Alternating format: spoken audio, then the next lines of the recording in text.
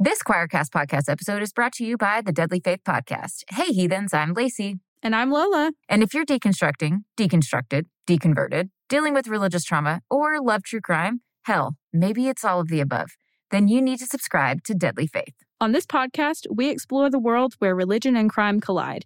Maybe someone takes their religious beliefs a tad too far. Maybe someone is hiding their evil behind their man or woman of God persona. Maybe they started a cult, committed murder, or even believe that they are the second coming of Jesus Christ himself. Now, this isn't a world full of sunshine and rainbows, but it's a world that needs to be explored. So get ready for some deep dives, hard truths, and even some comedic relief as we tell these heartbreaking true crime stories. Hi, I'm Steve Hackman, pastor and author, adventurer and pilgrim of the 500-mile Camino de Santiago in Spain and 1,100-mile Via Francigena across Europe. And the best part of waking up is listening to Keith over a second cup. Hey everyone, welcome back to Second Cup with Keith. I'm your host, Keith Giles, and I am joined today by a very special guest and a good friend of mine, Seth Showalter. Seth is a compassionate therapist in Columbia, Missouri, with a personal understanding of the transformative power of therapy. He's committed to providing a safe and accepting space for individuals seeking support and guidance. And Seth is also the author of the brand new book, Finally Free, coming from Choir Publishing this month. And Seth, welcome to Second Cup with Keith. Thank you so much. I'm thrilled to be here. Thank you for having me. This is great. So give us a little bit of background, people that don't know anything about you, and a little bit about your background. And So I grew up in a small town in Northwest Missouri, and I am a therapist. But the reason I became a therapist was because of the trauma that I went through given conversion therapy. And that's actually why I have written a book about that experience. And Choir Publishing was so incredibly kind to me and actually was willing to publish my book. But through my book, I actually recount my journey, including actual journal excerpts of my story through conversion therapy and what that was like. And so after that entire encounter and what that did to me psychologically, I decided to become a therapist so that I could help others deal with the aftermath of religious trauma and anxiety and depression that often comes as a result of things like that. Yeah. And that's amazing. And I just want to say too, it's a really great book. So, and it, I've known you for a while. And when I heard you were doing the book, I was like, oh, I got to take a look at this. So I love the fact that you, like as you said, you incorporated into your book, like you said, these actual journal entries. So when you were actually going through this conversion therapy, you were journaling anyway. So is this something you journaled in general, or did you start journaling when you began that process? So the facility actually required us to keep a journal. Okay. And they would read it every night. So this gets complicated. Yeah. There's a part of me that wanted to keep a detailed journal entry so that they knew what I really felt and what I really thought. So there was a level to this to where it was like, I'm going to write as much as I possibly can so that they really know what I think. It was a way of me communicating back to the staff on how I felt things were going. And when I started the experience, I quickly realized that there's not very many people that go through this. And as a result of that, I wanted as much detail included in the journals as I possibly could include. Yeah. And so I made it lengthy. My journal was 300 pages long when it was all said and done. Yeah. Oh my gosh. Yeah. So it was intense. So I'm curious, when you began this process, when you, is this something that you went into willingly? Were you kind of like, I want to go into this. This is a good thing. I want it to work. Or did you go in like sort of like, no, I'm resisting this?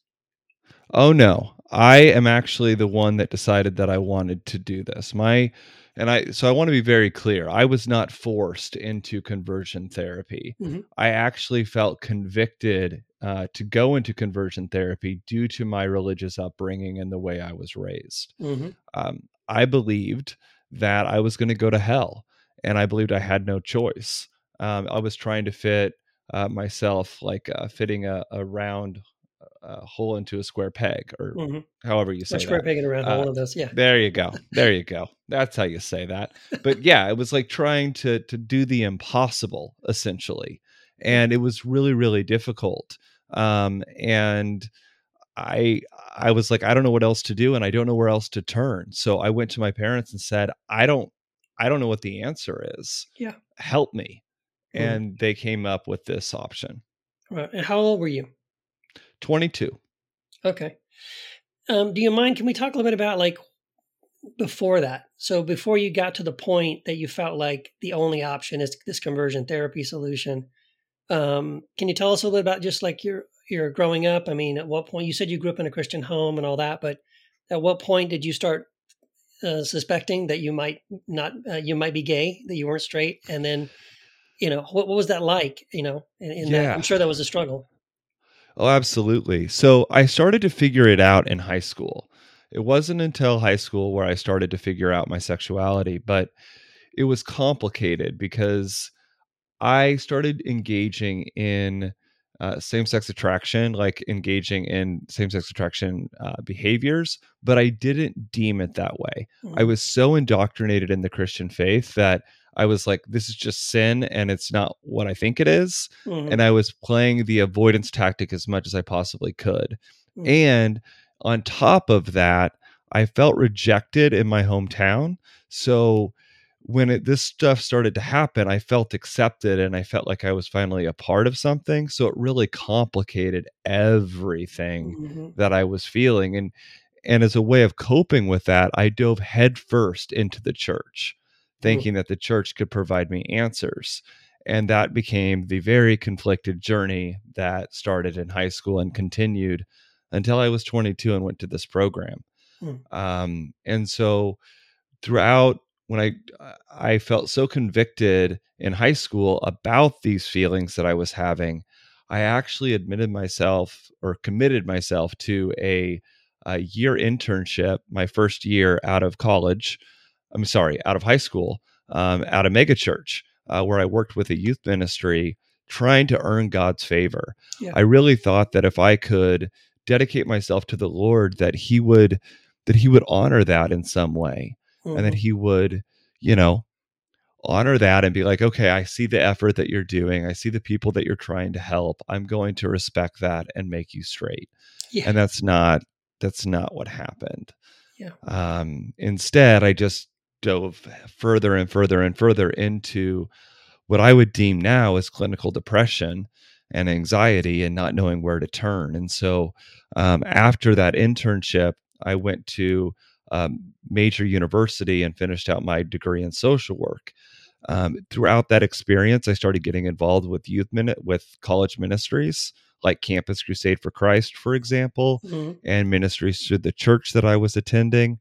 And these ministries were really geared towards trying to make me straight.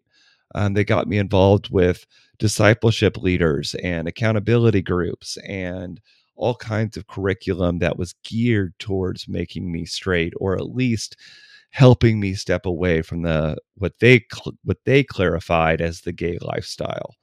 Again, now I don't categorize it that way, but that's the Christian lingo. That's how they spoke about it.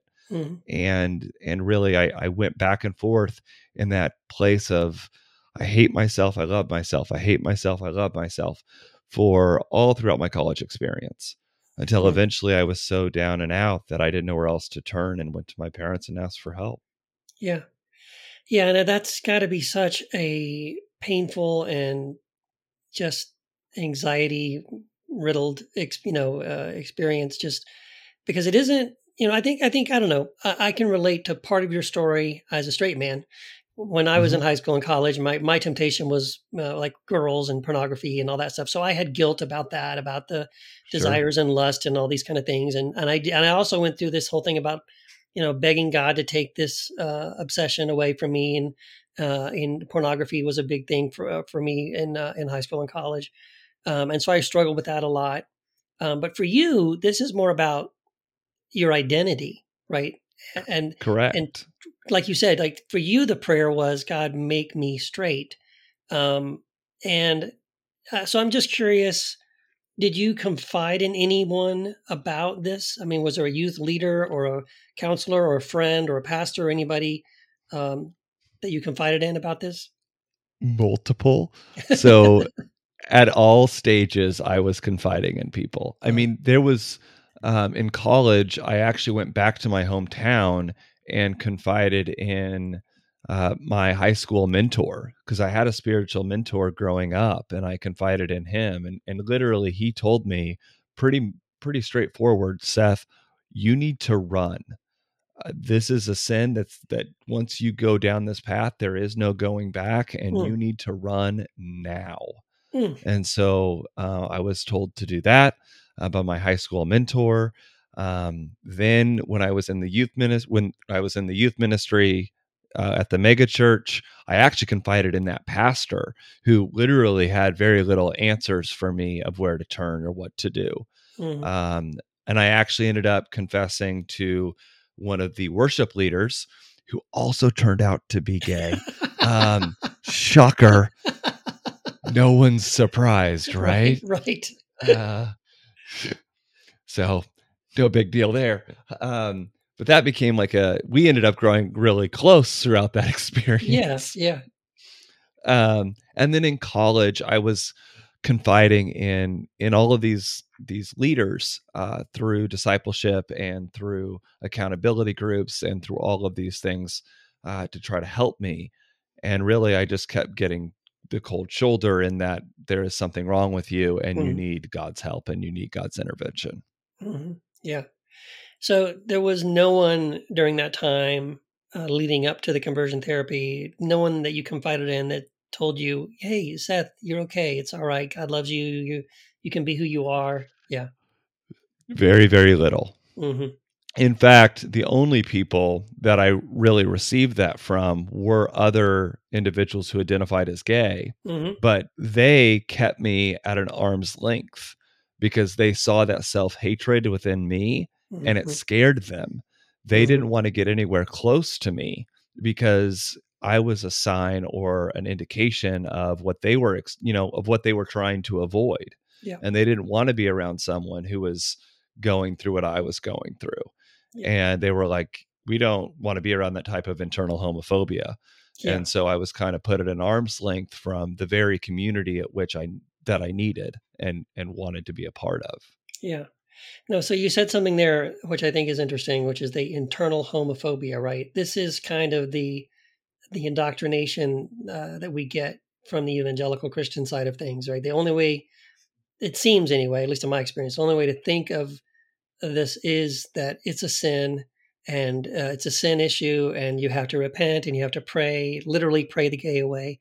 And yeah, it's always approached from that perspective. And so it does create, like you said, this internal homophobia. You are gay, but you're terrified of being gay and you don't, we really want to connect with other gay people because that's, it's like going to the Sinners Club or something. They're just going to encourage you more of that. Right. So yeah, right. Talk about that. I mean, what is that like? I mean, that seems like it's a very self-defeating thing, right? Internal homophobia? Yeah. I mean, yeah, you literally are going against the very nature of who you are as a person. Yeah. It leads you to hate yourself, and really wish that you were someone else and wish that you were someone different in so many different ways. It's not just who you're attracted to, but who you are as a person. It goes to the very root of who we are as people. And that internal homophobia, it gets so complicated because it's so rooted in theology. It's so rooted in maybe what your family believes or what you're receiving from society or from pressures around you. So it's not only coming from within yourself, but then it's backed up by everywhere you look.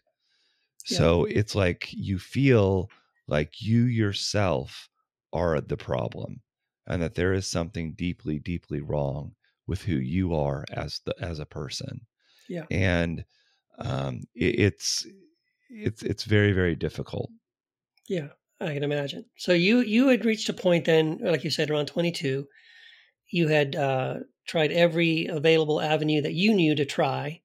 You had confided in all these different people and gotten bad advice, if anything, or if any. So you go to your parents, you tell them what's going on, and they suggest this conversion therapy. You're like, yes, let's do it. Let's do this thing. What was that like? Well, I need to provide some caveats here. Okay. Because to put this bluntly, it wasn't just conversion therapy. Okay. There was also substance use going on. As a way of coping with my internal homophobia and the pressures that I was experiencing from the church, I started to cope with my shame and with my guilt through feeling through nursing those wounds with drugs and alcohol. It was the only way that I felt that I could ease that pain. And so my life truly started to go off the rails. And I was not living a healthy lifestyle. And so my parents saw that. And out of love and compassion for me, they wanted to get me help. I am the one that advocated for conversion therapy. They were not. They were the ones that were like, hey, we want to help you with the substance use because your life is out of control. Yeah. And I was like, yeah, but I also don't want to go to hell. So is it possible that we could maybe, two birds with one stone here? Yeah. And then they agreed to find a program that specialized in both. Wow. I can't imagine, Seth. I feel, my heart goes out to you, the 22-year-old you, because I feel like, it makes total sense. I have friends who have, I know as you were talking about that, I was flashing back to some friends of mine who wrestled with some mental illness issues, and that's exactly what they did. The way they coped with it was substance abuse. And it's just sort of the pressure gets so great. You're not finding relief anywhere else. No one else is able to help you with these problems. And so you kind of find ways to self-medicate, right, as a way of coping with that, to kind of take away the pressure, the pain, the fear, the anxiety, the guilt, and all that kind of stuff. And so it makes total sense. But I know a lot of people listening can probably relate to what you're talking about because it's a common thing. And so you find yourself in this place of, your parents are worried about your physical health, and you're worried about your spiritual health. And really, it seems like everything has reached this point where there's no other way out.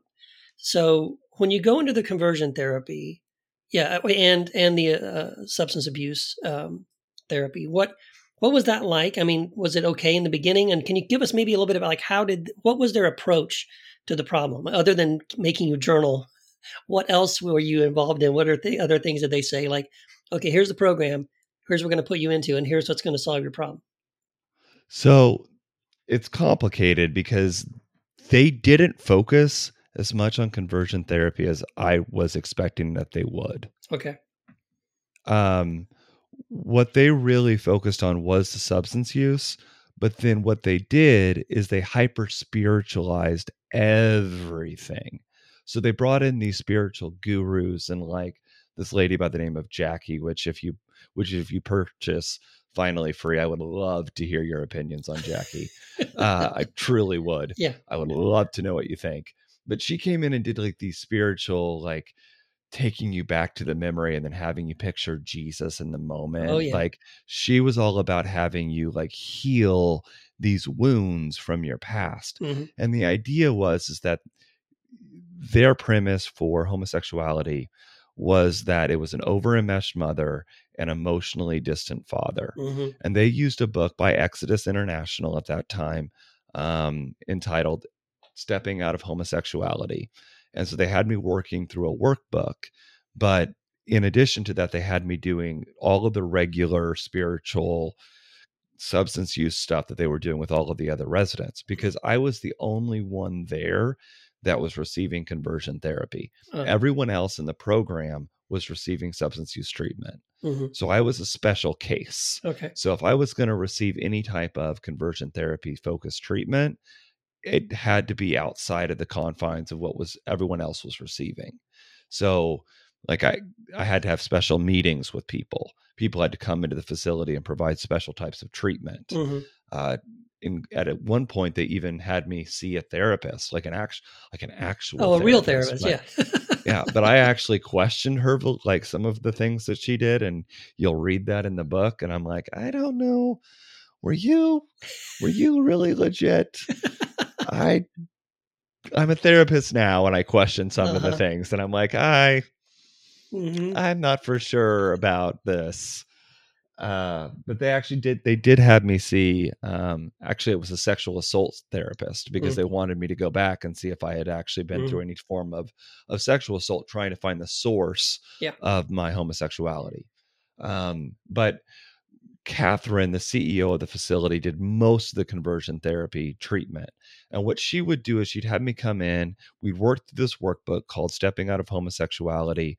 And her whole idea was like analyzing the sights, smells, and places of the gay community, and then desensitizing me to them as much as possible. Okay. Through the power of prayer. So it was all about pray the gay away. Yeah. That was their entire premise. So desensitizing you to the sights, sounds, and smells of the gay experience. Like, okay, correct. That sounds really odd. I don't know. I'm sorry. It just made me think, like, are they like trying to get you not to listen to certain songs, or? I mean, yeah, really? Okay. Yeah. No, like really, yeah. No, like really.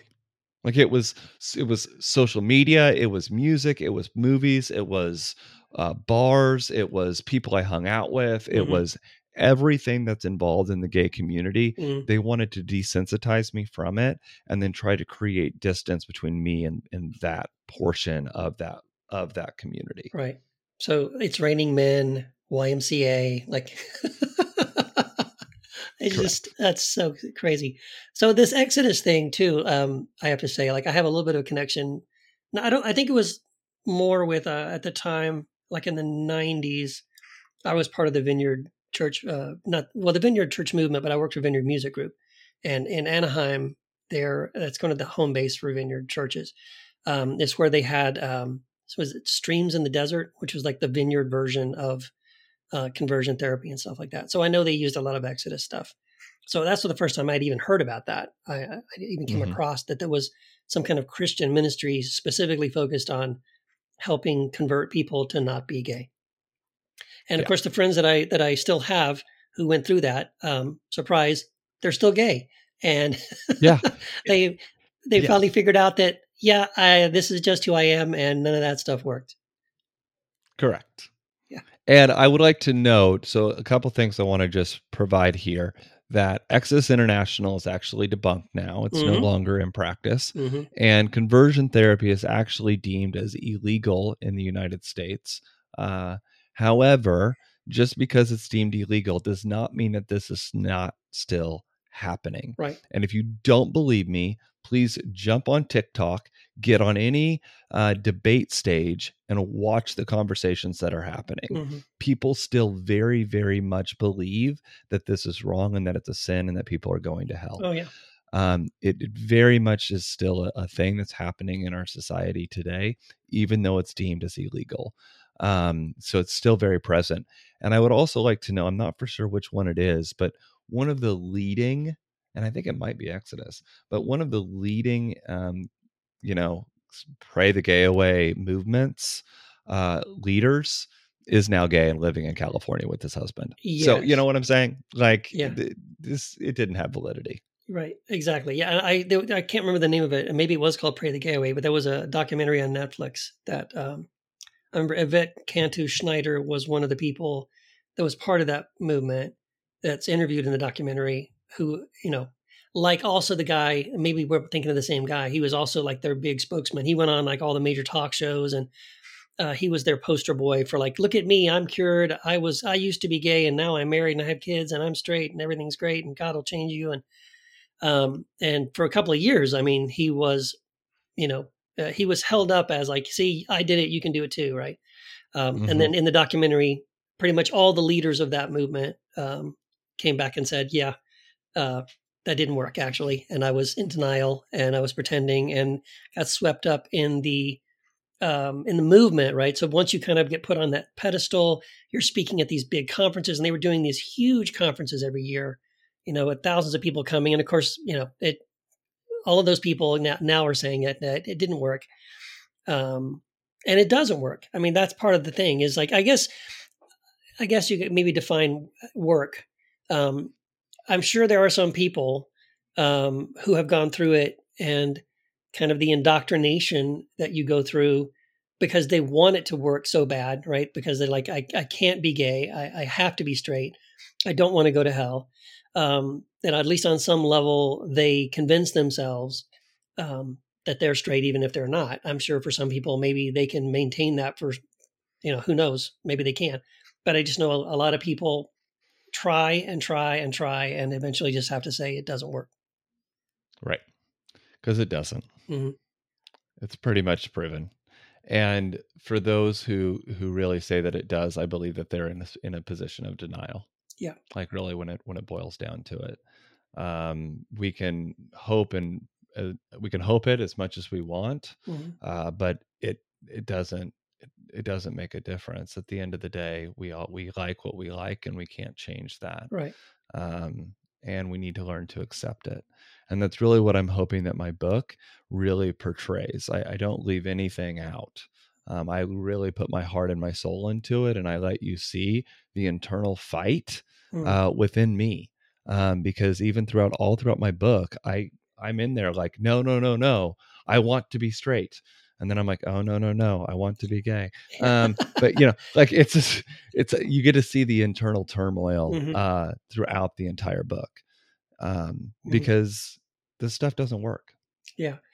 Yeah. And again, going back to your book, I think that's what's so helpful with the book. And that's the gift that you did journal so much through the experience, because the 22-year-old you wants it to work, sort of needs it to work. Is journaling through the experiences, and like so each chapter you'll begin with one of those journal entries, and then have a reflection now that you've come through it and said this was bullshit, to say, hey, let me talk back to myself and say, here's what's real. I know what you're really thinking. I know what you're really feeling, and I think it allows you also for the reader, if they're also going through the same kind of struggles, to find themselves maybe even in both voices at any given time, right? They may be going, yeah, I feel the way you felt at 22, but at the same time, I can see something I couldn't see that you're talking about now, that you've gone through it. Mm-hmm. And I think that one of the goals that I had was not just to make this read well for the gay community, but also for those who are outside of the gay community. I really want the church specifically, I want Christians to be able to understand what this is like for someone who's actively trying to change their sexuality. I want you to actually be able to see what's happening to the mind and the psyche as someone starts to contemplate these things. And so the book is actually written to multiple audiences, and it's done purposely because I want you to be able to see that thread throughout the text and be able to relate. And really what I'm hoping is that it can speak to any marginalized group within our society today, not just the LGBTQIA community, because so many marginalized groups in our society also feel this way. Yeah, that's right. And I think it's a gift, and I'm very grateful that you wrote this book, Seth, and very proud that Quoir is able to publish it and make it available, because I think it's exactly right. I think this book it's speaking to parents.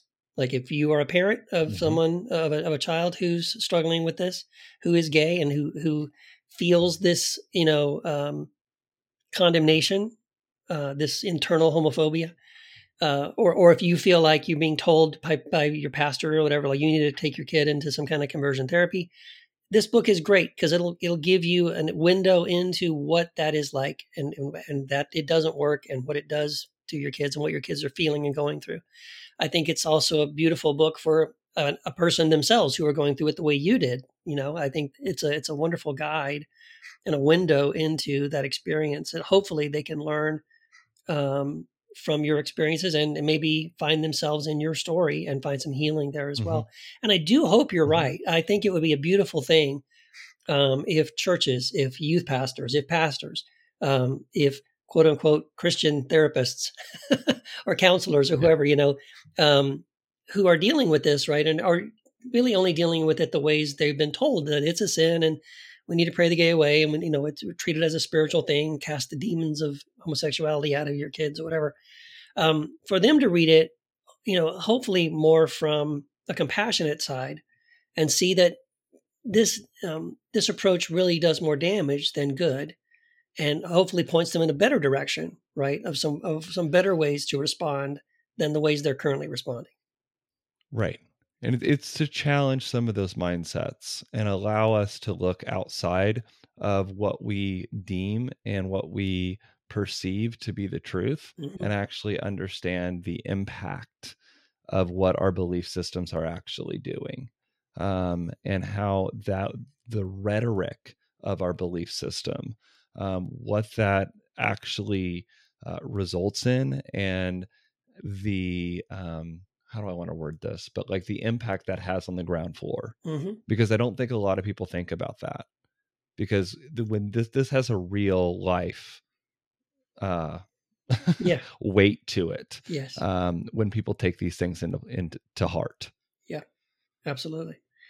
So as you were going through the dual therapies at this facility, I'm assuming at least the drug treatment part of it worked. I hope. Yes. Okay. Yes, it did. So it wasn't a complete loss, right? That's good. No.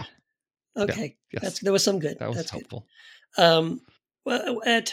So I'm just curious. I don't want to to give too much away about the book, but was there a point as you were going through sort of the conversion side of the therapy that you reached a point of feeling like, realization of like, oh, this isn't going to work either? So it's a constant back and forth, like a constant back. Like if you read my book, you will eventually want to throw it across the room. I am going to give you a pre-warning. Okay. There's going to be moments you're going to want to throw my book. And I'm sorry about that, but you just have to prepare yourself for it. It's part of it. Yeah. But throughout the conversion experience, I literally was back and forth so much that it changed from day to day. And so I don't know if there was ever really a point that it was like, this is where I stand and this is where I'm going to stay. It's not until after I left the program that I eventually came to some very firm ground and was like, this is what I actually believe, and this is what I'm going to hold to. Yeah. Good. Well, let me shift gears a little bit here. I'm just curious. So currently now you are a therapist, and you mentioned at the beginning that that's part of the reasons why you wanted to become a therapist was, because of what you had gone through.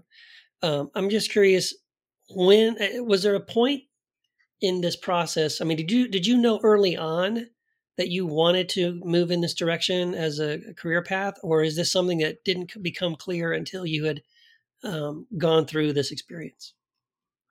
So I'd always known that I wanted to be a helper. And I had already graduated with my undergrad in social work. So I already had a social work degree. So I already knew that I was going to be working with people. The thing about social work, though, is that it's so open, right? I can do 100 different things, including therapy. So I didn't really know until much later that I really wanted to be a therapist.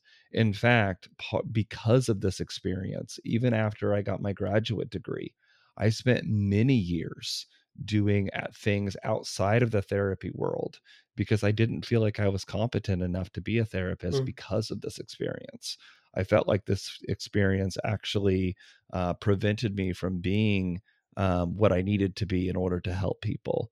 It's taken me years in actual processing through my own experience to get to the level to where it was like, nope, I'm actually in a place where I can do this. Mm-hmm. So I've worked as a social worker, in crisis services. I've worked for a crisis line. I've worked for community mental health. I've worked for insurance companies. I've worked for a software company. I've done all kinds of different things before I eventually found myself in the therapy realm. And it really took a lot of processing to get there. Yeah. And writing this book was part of that. Yeah, that's beautiful. So I'm curious now that you are a therapist, and have you had an opportunity to run across any young people who are kind of exactly where you were? I mean, have you had patients that were like, "Oh, I'm now on the other side of the desk, and I'm now able to speak to someone who was just like me when I was at that age"? Yes, I have. I've also worked with individuals who are in that same place, but at very different age ranges. So, which is very interesting as well. So, again, looking at the diversity of clientele, these issues affect people at all different stages of life. It's not just happening at a young age or in your 20s. This can happen at any point in the life cycle. When someone finally comes to terms with who they are as a person, and that can happen in your 50s or 60s. Like, it can happen at any point. And so the answer to that question is yes, but it might not look exactly the way that it did for me, because everyone is unique. Yeah, exactly. Do you have any advice? I just can envision that there are people listening who are parents of children who have either come out as gay, or maybe they suspect that their child might be gay, and they also are facing kind of that condemnation from the church or their Christian friends. Like, what is the best way to respond? And do you have any advice for parents, who are in that situation? Well, I think the first thing to do is validate. So I think being able to understand that your child doesn't really understand everything that's going on, first and foremost. And so just validating where they are and showing them grace and space to figure these things out, I think is really, really important, because we all deserve that time and that space. So that's number one, is what I'd advocate for. And then the second thing that I think is really important is to be knowledgeable about how your belief system and your prejudice can actually impact and seep into the way that you communicate and the way in which case you educate, because that actually holds a really serious weight for people that are coming to terms with their identity. What I would like to call microaggressions. We might not even really realize that they're happening or that we're communicating them, but they very much can. And so we want to be very knowledgeable about how we talk about certain types of issues around the LGBTQIA community, and showing that type of grace and mercy, regardless of where that individual, your child, is or says that they are, because you just don't know. Yeah. And right. So you want to show them that space. Yeah. I was thinking in terms of when you said microaggressions and things that people might not be aware that can be received as aggression. And they could be something, and I'm sure you have other, maybe even better examples, but what pops into my mind is just a very normal thing. If, like, you're a parent or a grandparent, to constantly ask your child or your grandchild who's, like, maybe in their teens or 20s, when are you going to get married? Have you thought about names for your children? When am I going to get a grandkid? Right. Those seem like very normal questions, very, very loving and affirming questions, normal questions that a parent or a grandparent would make towards their child or grandchild. But that can be received, right, as an unintentional condemnation of, like, how do I respond to that if I'm gay, right? Exactly. Yeah. And then there's this pressure that's automatically put onto that person Yep. that they need to be someone that they're not, Mm-hmm. and that they need to fit some type of standard. And that can be extremely limiting and shameful Yeah. For that individual. Yeah. It's setting that expectation on them. That's right. I also came across something it was a documentary I was watching on this subject. And it was talking specifically about the way the church, it was something about, it was based on a statistic about how if a teen, comes out, they're more likely to have thoughts of suicide or self-harm if they're raised in a Christian environment or a faith environment. And correct. So that's a startling statistic. I mean, I'm not shocked, but I mean, the studies have been done. It's more, that's just the truth. That's correct. kind of a built-in sad thing about it. But then at the same time, the documentary mentioned that it seems that if that teen has even one person who affirms them, who stands by them, who encourages them, a friend, a mentor, that could be the difference. That could make the difference in whether or not they go through with something. And can you talk a little bit about that? I guess as someone who went through it, but also as a therapist. So first and foremost, I want to note this, that we know from research and from statistics that, there's several things I want to mention here, but from research and statistics, we know that the LGBTQIA community is a way higher risk of suicidality and self-harm than the heterosexual population. It just because of societal standards, because of expectations of the family, because of religion, because of, A, B, C, D, F, G. The reasons are many. Yeah. But in addition to that, we also want to look at not only the higher rates, but we also want to understand that within these religious families, having that support system is huge.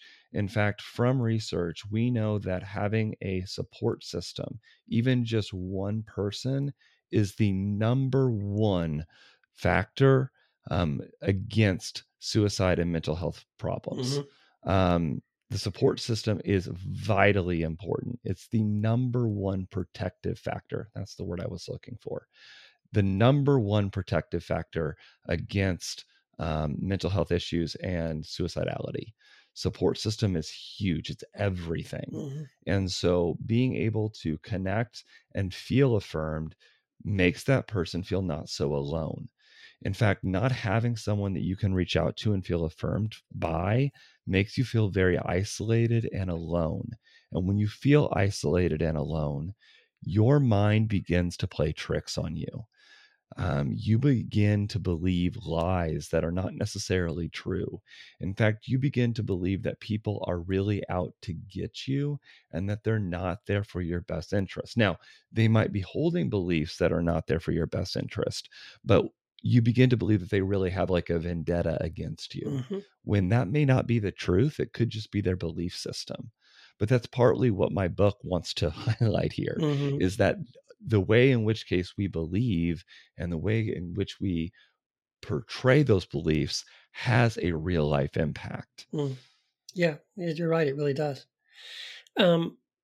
So going back to your experience and things in the book, when you came out of that, experience, that you came out of the treatment program and the therapy, so tell me, what was that like? I mean, did you come out of that experience initially feeling like it had worked? Or did you come out of it feeling like you didn't know? And I guess more importantly, I think the most important thing would be for you, what did work? What was it that you finally discovered that made it like, okay, it's not this, it's not that, it's not pray the gay away, it's not conversion therapy, it's not, creating some kind of an aversion to certain songs and whatever. What was it for you that finally was sort of the path, out to healing and sanity and enjoying being who you are? Well, I'm going to provide a spoiler alert to the book. I'm going to provide a little nugget. Okay. All right. Okay. When I left the facility, the only way that they would allow me to leave is if I committed myself to 5 years of celibacy. Okay. Okay. So that was a commitment I made. Okay.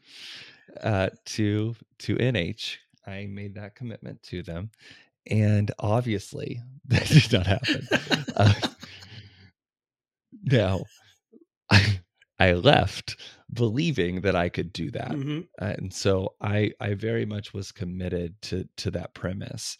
And in fact, I went directly into my graduate program when I left the program and actually did my capstone research project on like conversion therapy. Wow. Like I wanted to prove that it could be That it works. that it could be effective, Yeah. that it worked.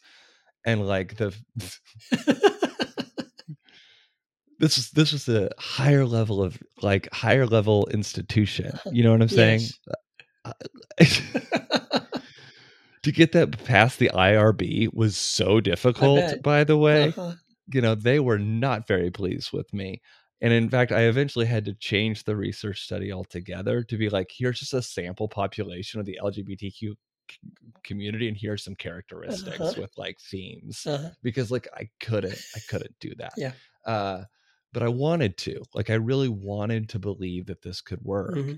And it clearly is not the case.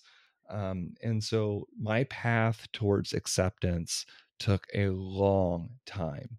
In fact, I pretty much went right back to where I was. Mm-hmm. In fact, I went through a string of really struggling in employment because I went to this stage of really hating myself. Yeah. Because at that point, it wasn't just I'm gay and I'm failing, but it was like, I'm gay, I've tried to change and I'm failed and I can't succeed and I'm going to hell. Like it was things compounding on top of each other. And so that level of self-hatred and internal homophobia became so strong and so overwhelming that I eventually got to a point to where I had to eventually reach out to God and say, you know what? I think that God would far rather I be alive today to share my story and help others than no longer be here. Yeah. And that's really what it came down to. Wow. Yeah. Well, I'm glad you came to that realization, and I know it's a long, hard journey. And yeah, the levels of from the beginning, right? As a young person, it starts off being condemning. It continues to be condemning. Even when people are trying to help, they're actually hurting. And then those kind of voices of condemnation kind of get internalized, as you said, and for a lot of people, it ends badly. And so I'm really glad, Seth, that your story has a good ending, a happy ending. Not that it's over; it's still going, but it's still going. There was a resolution to that struggle that was positive, and I'm so glad that you were able to write this book and to provide so much honesty and transparency and vulnerability, because I think that's what's necessary for any kind of growth or hope or healing for people going through something like this. And so you're being willing to be that vulnerable, to tell your story, to put it out there, and to be as honest and vulnerable as you are in this book. I just want to thank you for that. I think it's powerful. There's no way I think it could not help people. I know people are going to read this book at different levels. It is going to impact people at different places. People find themselves at different, either parents or people themselves, or maybe even people in Christian counseling. I hope there's something that for everyone there to take away that's really positive. And so, yeah, thank you for writing the book. I can't wait for it to come out for people to read it and to experience it. Me too. I'm excited. Yeah. Awesome. And I'm trying all the marketing. So we're doing everything we can. You are, man. I love it. I love seeing you, man. You're out there every day letting people know about it. Every day. Yeah, it's so good. Every day. So let people know again. So tell us the name of the book, and if people want to get in touch with you or to know more about you and what you what you're doing, how can they find you? How can they find the book and all that? Yeah. So the book is entitled Finally Free: A Surrender to Authenticity. It's being published by Quire Publishing. It will hit Amazon October 17th, 2023. And you can find out about the book. You can also find out about me and reach out to me via my website, which is sethshowalter.com. There you'll find links to all my social media pages, including my Facebook, my Instagram, and my TikTok. I will note right now, if you ever want to see how I've marketed this book, it's quite interesting to check out my TikTok because I have done all kinds of really cool things on there for this book and getting it out there. So I'd love for you guys to check that out as well. But yeah, it'll hit the market on Amazon October 17th. Awesome. So great. Seth, thank you so much. Thank you again for the book. Thank you for this conversation and your willingness to tell your story. Thank you.